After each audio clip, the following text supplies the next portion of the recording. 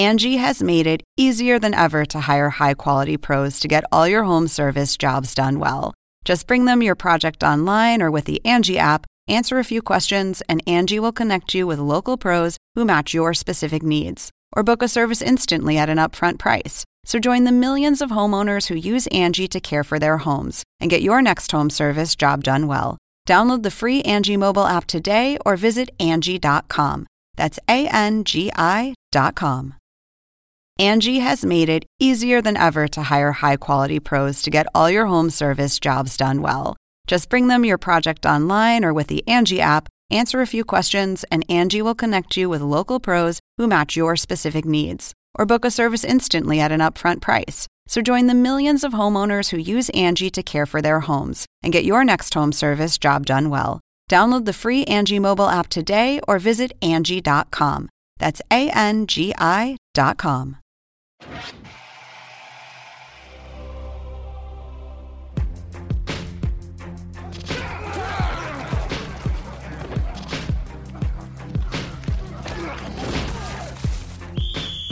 What are your goals worth to you? For the boys of St. Francis Academy in Baltimore, Maryland, the answer is everything. In a world where results are your only receipt, I'm Victor Cruz, and I'm your host for HBO's The Cost of Winning podcast. You know, greatness is not a result. You know, it's a standard of the way you carry yourself and the way you approach life and the way you bring everything together. I think greatness comes from your circle, the people around you, the way you carry yourself, the things that you want to aspire to become. That's what greatness tailors around. Greatness only wraps around people that have those attributes and those things that carry them across to the next phase of their life or brings them to that next chapter, so to speak. So when you look at the boys at St. Francis Academy and you look at the things that they go through, it's just incredible for them to go through these things and go through the inner city of Baltimore, faced with those challenges and faced with those different ups and downs, and they understand that the work ethic is going to be the biggest key for them. And as we go through this journey, as we continue to go down this path, we're going to see an incredible amount of storylines, an incredible amount of people and young boys that just understand what's being asked of them and have a tremendous support staff on their respective football team that really help them bridge the gap from where they are now and where they're going in the future. I'm your host, Victor Cruz, and this is episode 1 of HBO's The Cost of Winning podcast. I'm sure when you clicked on this football series, man, and you started to get into the storyline, you probably thought you were getting your same run-of-the-mill football story, you know, about a good group of kids that are just out there doing their thing in football. But you find out very, very quickly that this is a lot different, right? I mean, when you hear the story and you hear about no practice field, they have to go around each and every day figuring out where to practice. And it goes back to me, right, playing in Patterson Catholic. If anybody knew us, we played in the swamp. Like, we called it the swamp in the back of our high school. And we barely had grass. It was just a patch. It was mud. God forbid it rained. Every time we saw it raining, everybody'd be like, man, this is some bullshit. You know what I'm saying? We about to be outside in this rain practicing. But now you put yourself in these kids' shoes. They don't have a practice field. They have to figure out where to practice every day. And if there's weather issues, they got to figure out where to practice inside or have a walkthrough. You know what I'm saying? There's no track. They don't have anything. They have spray ladders in the streets, literally ladders that they spray painted onto the ground so they can get their agility drills right. I mean, you could really see that this is a triumph from the trenches story. Like, if you can't envision yourself as one of these kids in this inner city moving around and facing the challenges that they faced each and every day, you feel that the first 5 minutes into this story, into this series with these kids. And I think it starts with the attitude of Coach Poggi, right? Like, he's been through the ringer. He understands what this is. And kudos to him for putting his money where his mouth is, so to speak, and putting the money up to start this football program and build it up to a powerhouse. And now that it's a powerhouse, nobody would play them, right? 2015, they went winless. Had 0 wins. By the time they got up to 2017, they went 10-0. They were undefeated, and they were on their way to becoming one of those major powerhouse schools. So I think when you hear these stories, when you hear these young kids talk about where they came from, when you listen to their families and the things that they go through on a daily basis, it's really just going to strike a chord for you. It's really going to bring this around full circle, no matter where you're from, no matter what walk of life you come from, whether you're from the hood or whether you're from the suburbs, whether you've had a rough childhood or where it was relatively easy for you. I think you'll find an empathetic way to relate to each and every one of these stories. And I can't wait for us to kind of dive in deeper to each storyline and get to know these kids and get to know these stories a lot better.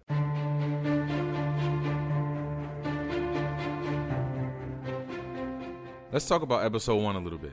The players' environment living in East Baltimore amidst constant crime and violence takes center stage in the first episode. I want to call attention to a moving clip that showcases the everyday reality for the players of St. Francis. Take a listen.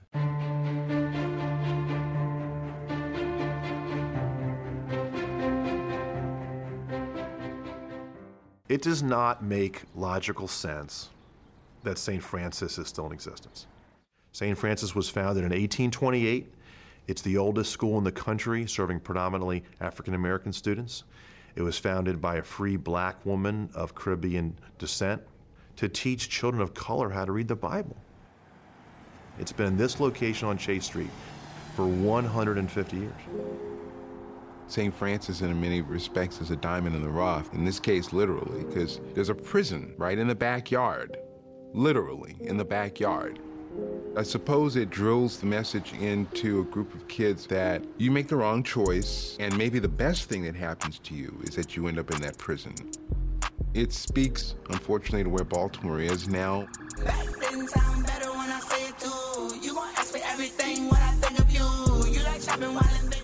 In the center of one of Baltimore's toughest neighborhoods, survival is a daily struggle for St. Francis Academy and its students.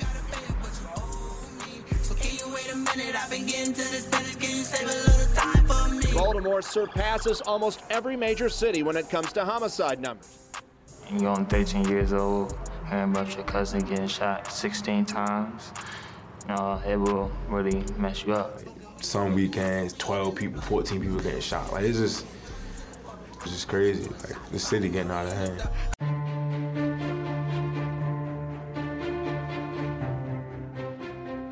Now, that's incredible, right? Like, there's a prison literally in the backyard of this school. If that doesn't give you a tremendous reminder and just brings it all full circle on what these kids face on a daily basis, I mean, the school is 100+ years old, founded by a Caribbean woman, really placed there for people, and black people specifically, to have a place to go, to hone their skills, and for that school to still be where it is today, in the heart of Baltimore, in the heart of a crime-riddled city where people are dying, and, at any age, it doesn't matter, an age bracket in terms of the death tolls that are being taken place in that respective city. It just brings everything full circle about how this show and this series is going to be incredible, and it's going to bring you through a journey that you probably didn't expect when you first started clicking on this podcast and started picking something to watch for today. I'm sure you started off one way, and then by the end of it, it really changed dramatically. At least it did for me, in terms of how these boys go through their daily lives and the pressures that they're facing each and every day.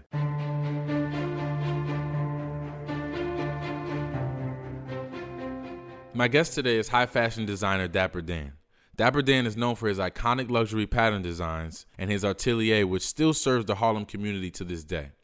His well-known store, Dapper Dan's Boutique, operated from 1982 to 1992 and was extremely influential in introducing high fashion to the hip-hop world. I spoke with Dapper Dan about how he got his start in the fashion industry, rising to the top, and advice he has for young people who aspire to follow in his footsteps. Here's that conversation.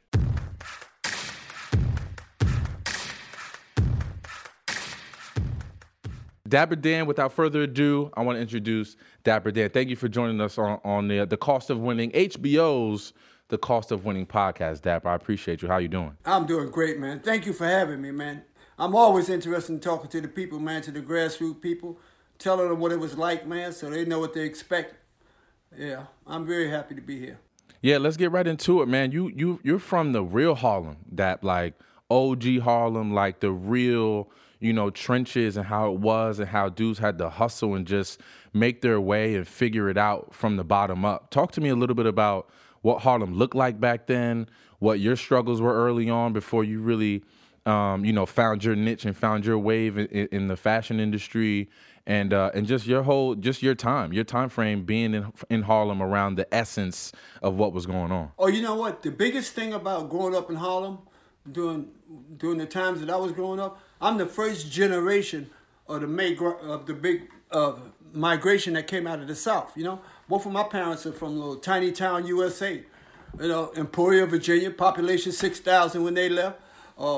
That's where my father's from. My mother's from Bishopville, South Carolina, population 6,000 when she left. So what made me have so much energy and learn so much is that being the first generation in New York, everybody who came from the South, all the older people came from the South, they was like ready to go. The weak ones went back. The strong ones stayed here. So that's who I learned from, you know. I learned from the strong people who say, I'm not going back. And that's what my father and mother was like, you know. My father only went to the 3rd grade, but he wasn't having it, man. You know, he made it work. And then I watched him.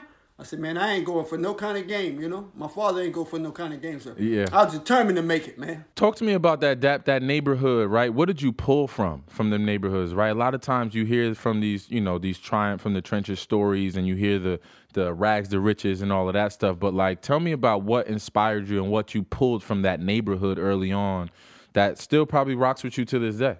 You know what? The 2 major points that I learned when I was growing up, one was from my father, right? And the other one was from the best hustler in Harlem at the time. So all the guys who taught me about the street growing up, you know, all of them had bad habits. And then when I started taking notice to my father ain't have no bad habits. He ain't drink, he ain't smoking, he ain't do nothing. Like the dudes who taught me how to hustle, I said, damn, he don't smoke, he don't drink, he don't do nothing. You know what I'm saying? But you know what amazed me about both of them? My father only went to the 3rd grade. I said, damn, look at this, man. So that was my inspiration. My inspiration is like the only missing thing, I got to, you know, teach myself how to read, man. And read my way out of any situation, anything I want to learn, you know.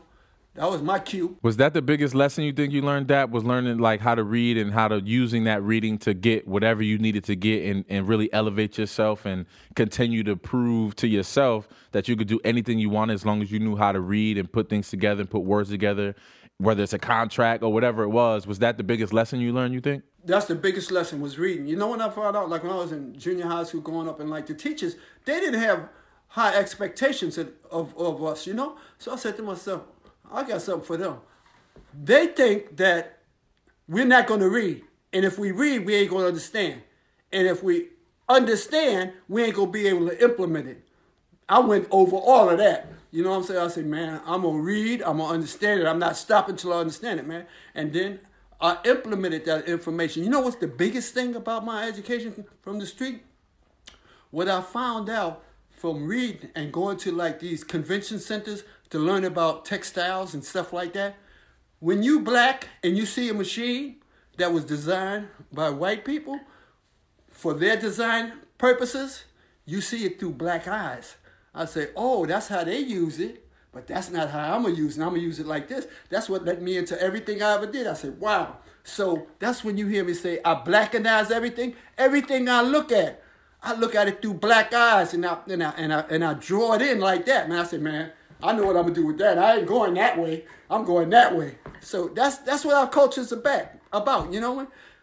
Use your eyes, look. I want to dig deeper on that because I feel like black people do that with everything, right? Like as soon as we see something, we look at it and be like, okay, how does this apply to my neighborhood and to my people? Like, how does this apply to what I got going on? And I think that's what, when you look at these kids and their environment, right? They're growing up in East Baltimore, Dapper, and the way that they, you know, similar to us, I grew up in Paterson, New Jersey, you in Harlem, of course, you hear gunshots at night, you hear fights all the time up the block, you hear all of that all the time. And for these kids to go through that and still make it through, I think it's a testament to how they understand and see things through black eyes, right? Like these kids see gunshots or people dying around them, they're just so numb to it that they just keep it rolling. They just keep pushing. They just keep going on with daily life. And I think my question for you is, what was it about designing and being a fashion designer that kept you pushing through life? What was it about seeing things through those black eyes consistently over and over and over again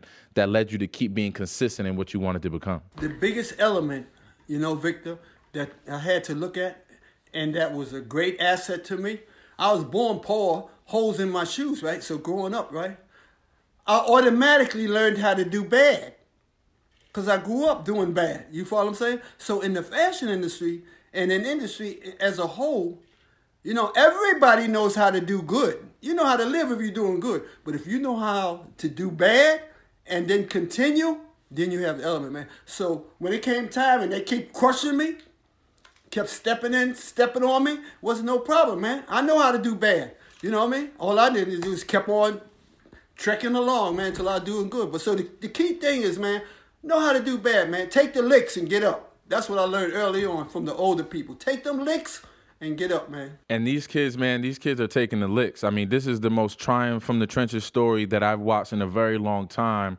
because they was in a league that, right, an MIAA, and that league pretty much banned them, didn't want them to play because they were too good, and really let them out of the league, wouldn't play them. Was like, man, get out of here. We're not playing y'all. Y'all too tough. Y'all too difficult. Y'all too strong. We're not playing y'all in this league. And it's similar. It reminds me of your story, right? All these companies, now that you started to ascend and people started to wear your product, similar to them, was like, okay, y'all are too good now. Y'all can't play in this league with us no more.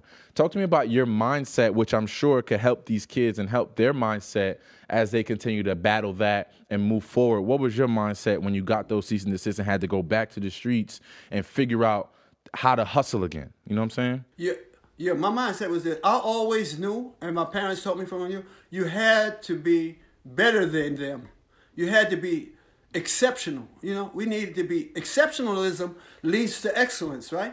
So when I went to start out and I went to buy clothes wholesale so that I could sell them, and they wouldn't sell to me, I said, okay, I gotta figure out how to make these same clothes, but how to make them better than what they made them. And so that's what I focused on. I focused on how to do it better than it's being done. All our athletes like you prove it all the time. They don't let you in the door. You show them that you're better than the ones that's in the room.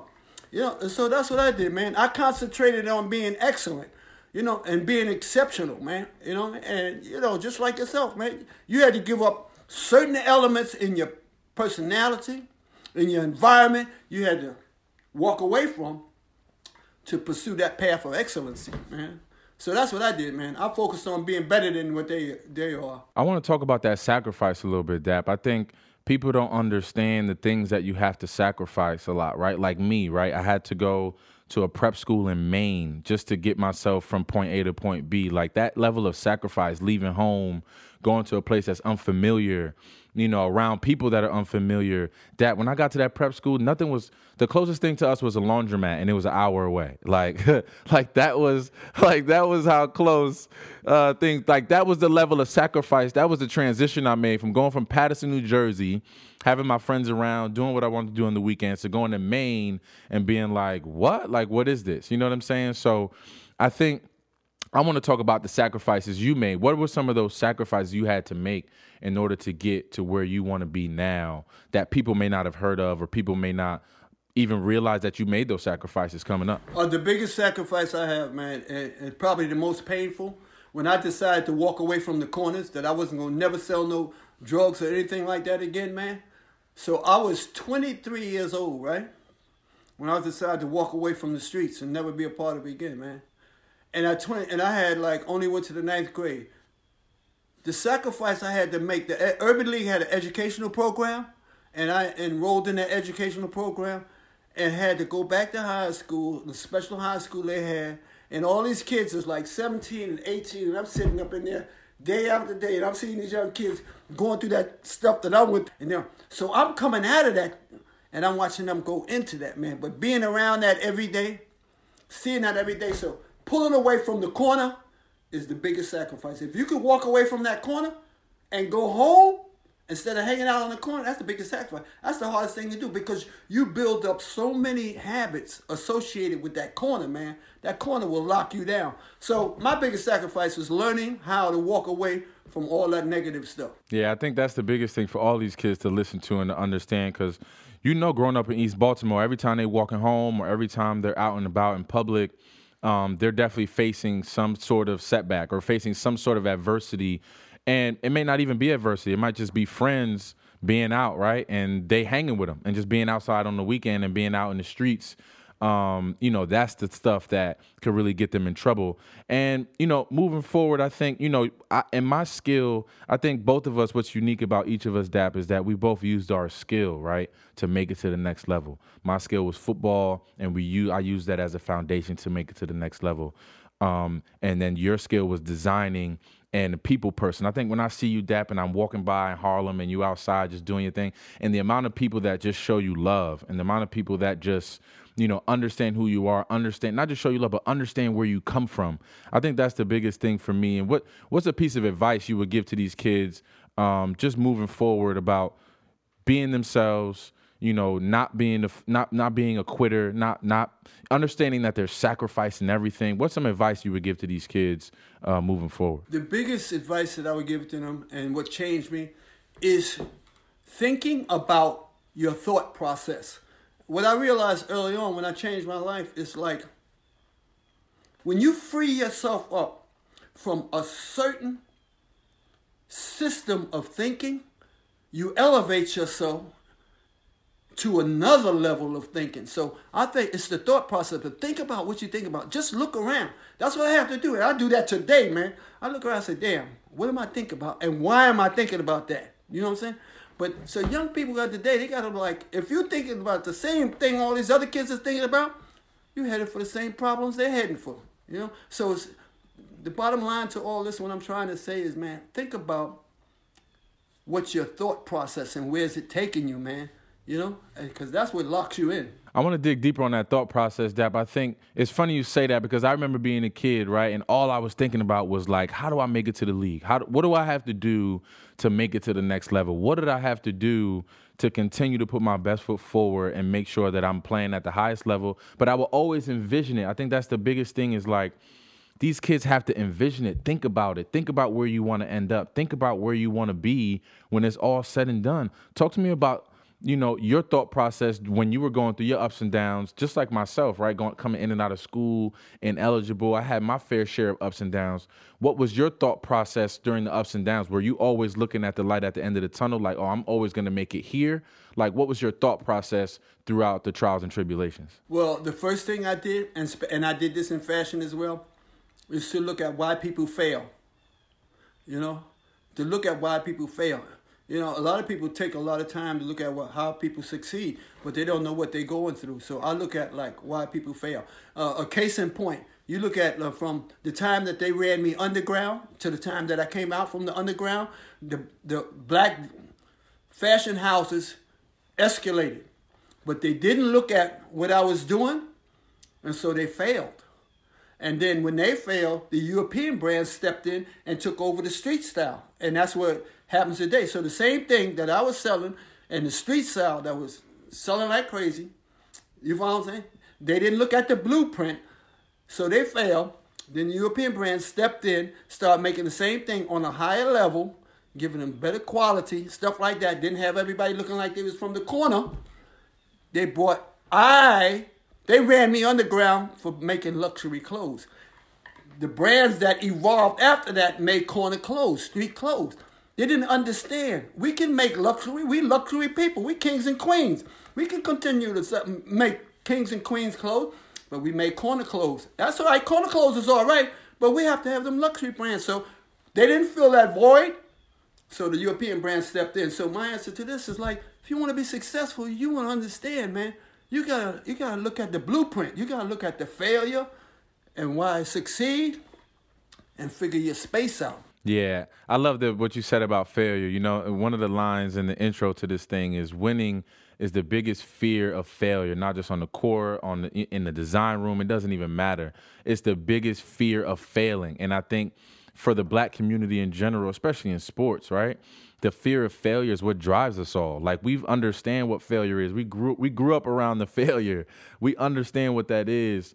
So I think the fear of failing, again, once we get this little bit of, the thing about the black community, once we get a little taste, we don't never let it go. We just going to keep rocking with it. We're going to grow it. We're going to grab a hold to it. And I think that's the biggest thing for us as a community to understand is that failure is going to drive us to succeed in places that we never even thought were imaginable, right? Yeah, that's very important, man. And it goes back to what I'm saying, man. Is failure, you have to know how to lose, man, and get up. Failure is about those who didn't keep getting up. My whole life is about I'm gonna get up. I think a lesson my brother told me, like he said, listen, man, I got 3 older brothers. He said, listen, man, if you get in a fight, if somebody bothers you and you let them hit you and you don't do nothing, they're going to keep hitting you. He said, but if you hitting them back, they ain't going to be so anxious to keep hitting you. And when you see them tomorrow, if you don't hit them but one time, when you see them tomorrow, they don't even want that one. You follow what I'm saying? Exactly, 100%. I don't care if they hit you 15. They don't want that one you gonna get them, man. So I'm getting up. I'm gonna get up and I'm gonna keep hitting them back. You know what I mean? I got 2 more things for you, Dap. One, I gotta come get another jacket because this one's looking good on me. I gotta come and break bread with you again at some point and get me another jacket made because I'm looking too good on this set right now. But that's man, a you separate. be flying every occasion I see you, man. Come on, man. Don't try to play like you ain't got that game going on. I done been up there taking pictures with you, Jack. You lays it down, man. I was worried today. I said, I better have my joint on. Okay, all right. I can't hide from that one. You win that. You're right, that. But I think for my final question, I just want to ask you that you've affected so many lives, man, with your story, with your inspiration, with just who you are, just being yourself. I think people are inspired just by seeing you and they understand where you came from. The minute you hear the name Dapper Dan or the minute they see you in person, they understand your struggle and your story and what you've been through and what you mean to the culture because you have a very, very strong, deal and powerful movement in this culture that people need to understand. They need to understand your story. What's next for Dapper Dan? What does the next 100 years look like for Dap? Because I feel like you're going to live forever, Dap. You ain't never going away from us. What's important, Victor, what I do now is like, what I've done has been a movement, right? I don't want this to be just a moment. I want it to continue as a movement. That's why I'm always going to be in Harlem, and I'm going to bring as much advantageous things to Harlem as I can. When I had my store open, I had 12 Africans working in the daytime, 11 at night. I was open 365 days a year, right, for 9 years straight. You know, I couldn't get regular Americans to work because everybody was in the street then. But I say that to say this. Any industry that I bring into the community, I'm going to make sure they employ us. So what I'm looking forward to is with my new partnerships is bringing industry into the neighborhood. Not residents, but industry into the neighborhood that's going to employ us and give us the opportunity to move up that ladder. Because we need to see how it's done to get it done. That's my goal, man. So you're going to always see Dapper Dan in Harlem, man. You know, always. You can see me on the corner, on the bus, on the train, standing in front of my atelier. Just ask Harlem, they'll tell you. Yeah, that's facts. I love that, Dap, man. We appreciate you. You are a focal point and a pillar in this community, not just in Harlem, but all over the world. Your name rings bells, man. And I think I want you to know that. I'm sure you know that, but it's different when someone tells it to you. So I commend you on everything that you've done. And I'm just here to learn from you, Dap. I'm going to pull up on you at some point in time, and we'll chop it up in a deeper form. But thank you for doing this for us, man. We appreciate you. We love you, and I'll see you soon. Thank you, man. I'm so proud of you, man. We can do this again anytime you want, man. Anytime, man. Always a pleasure. Always a pleasure talking to you, Dap. Be well. Have a good weekend, baby. You too. Thank you. All right. Peace.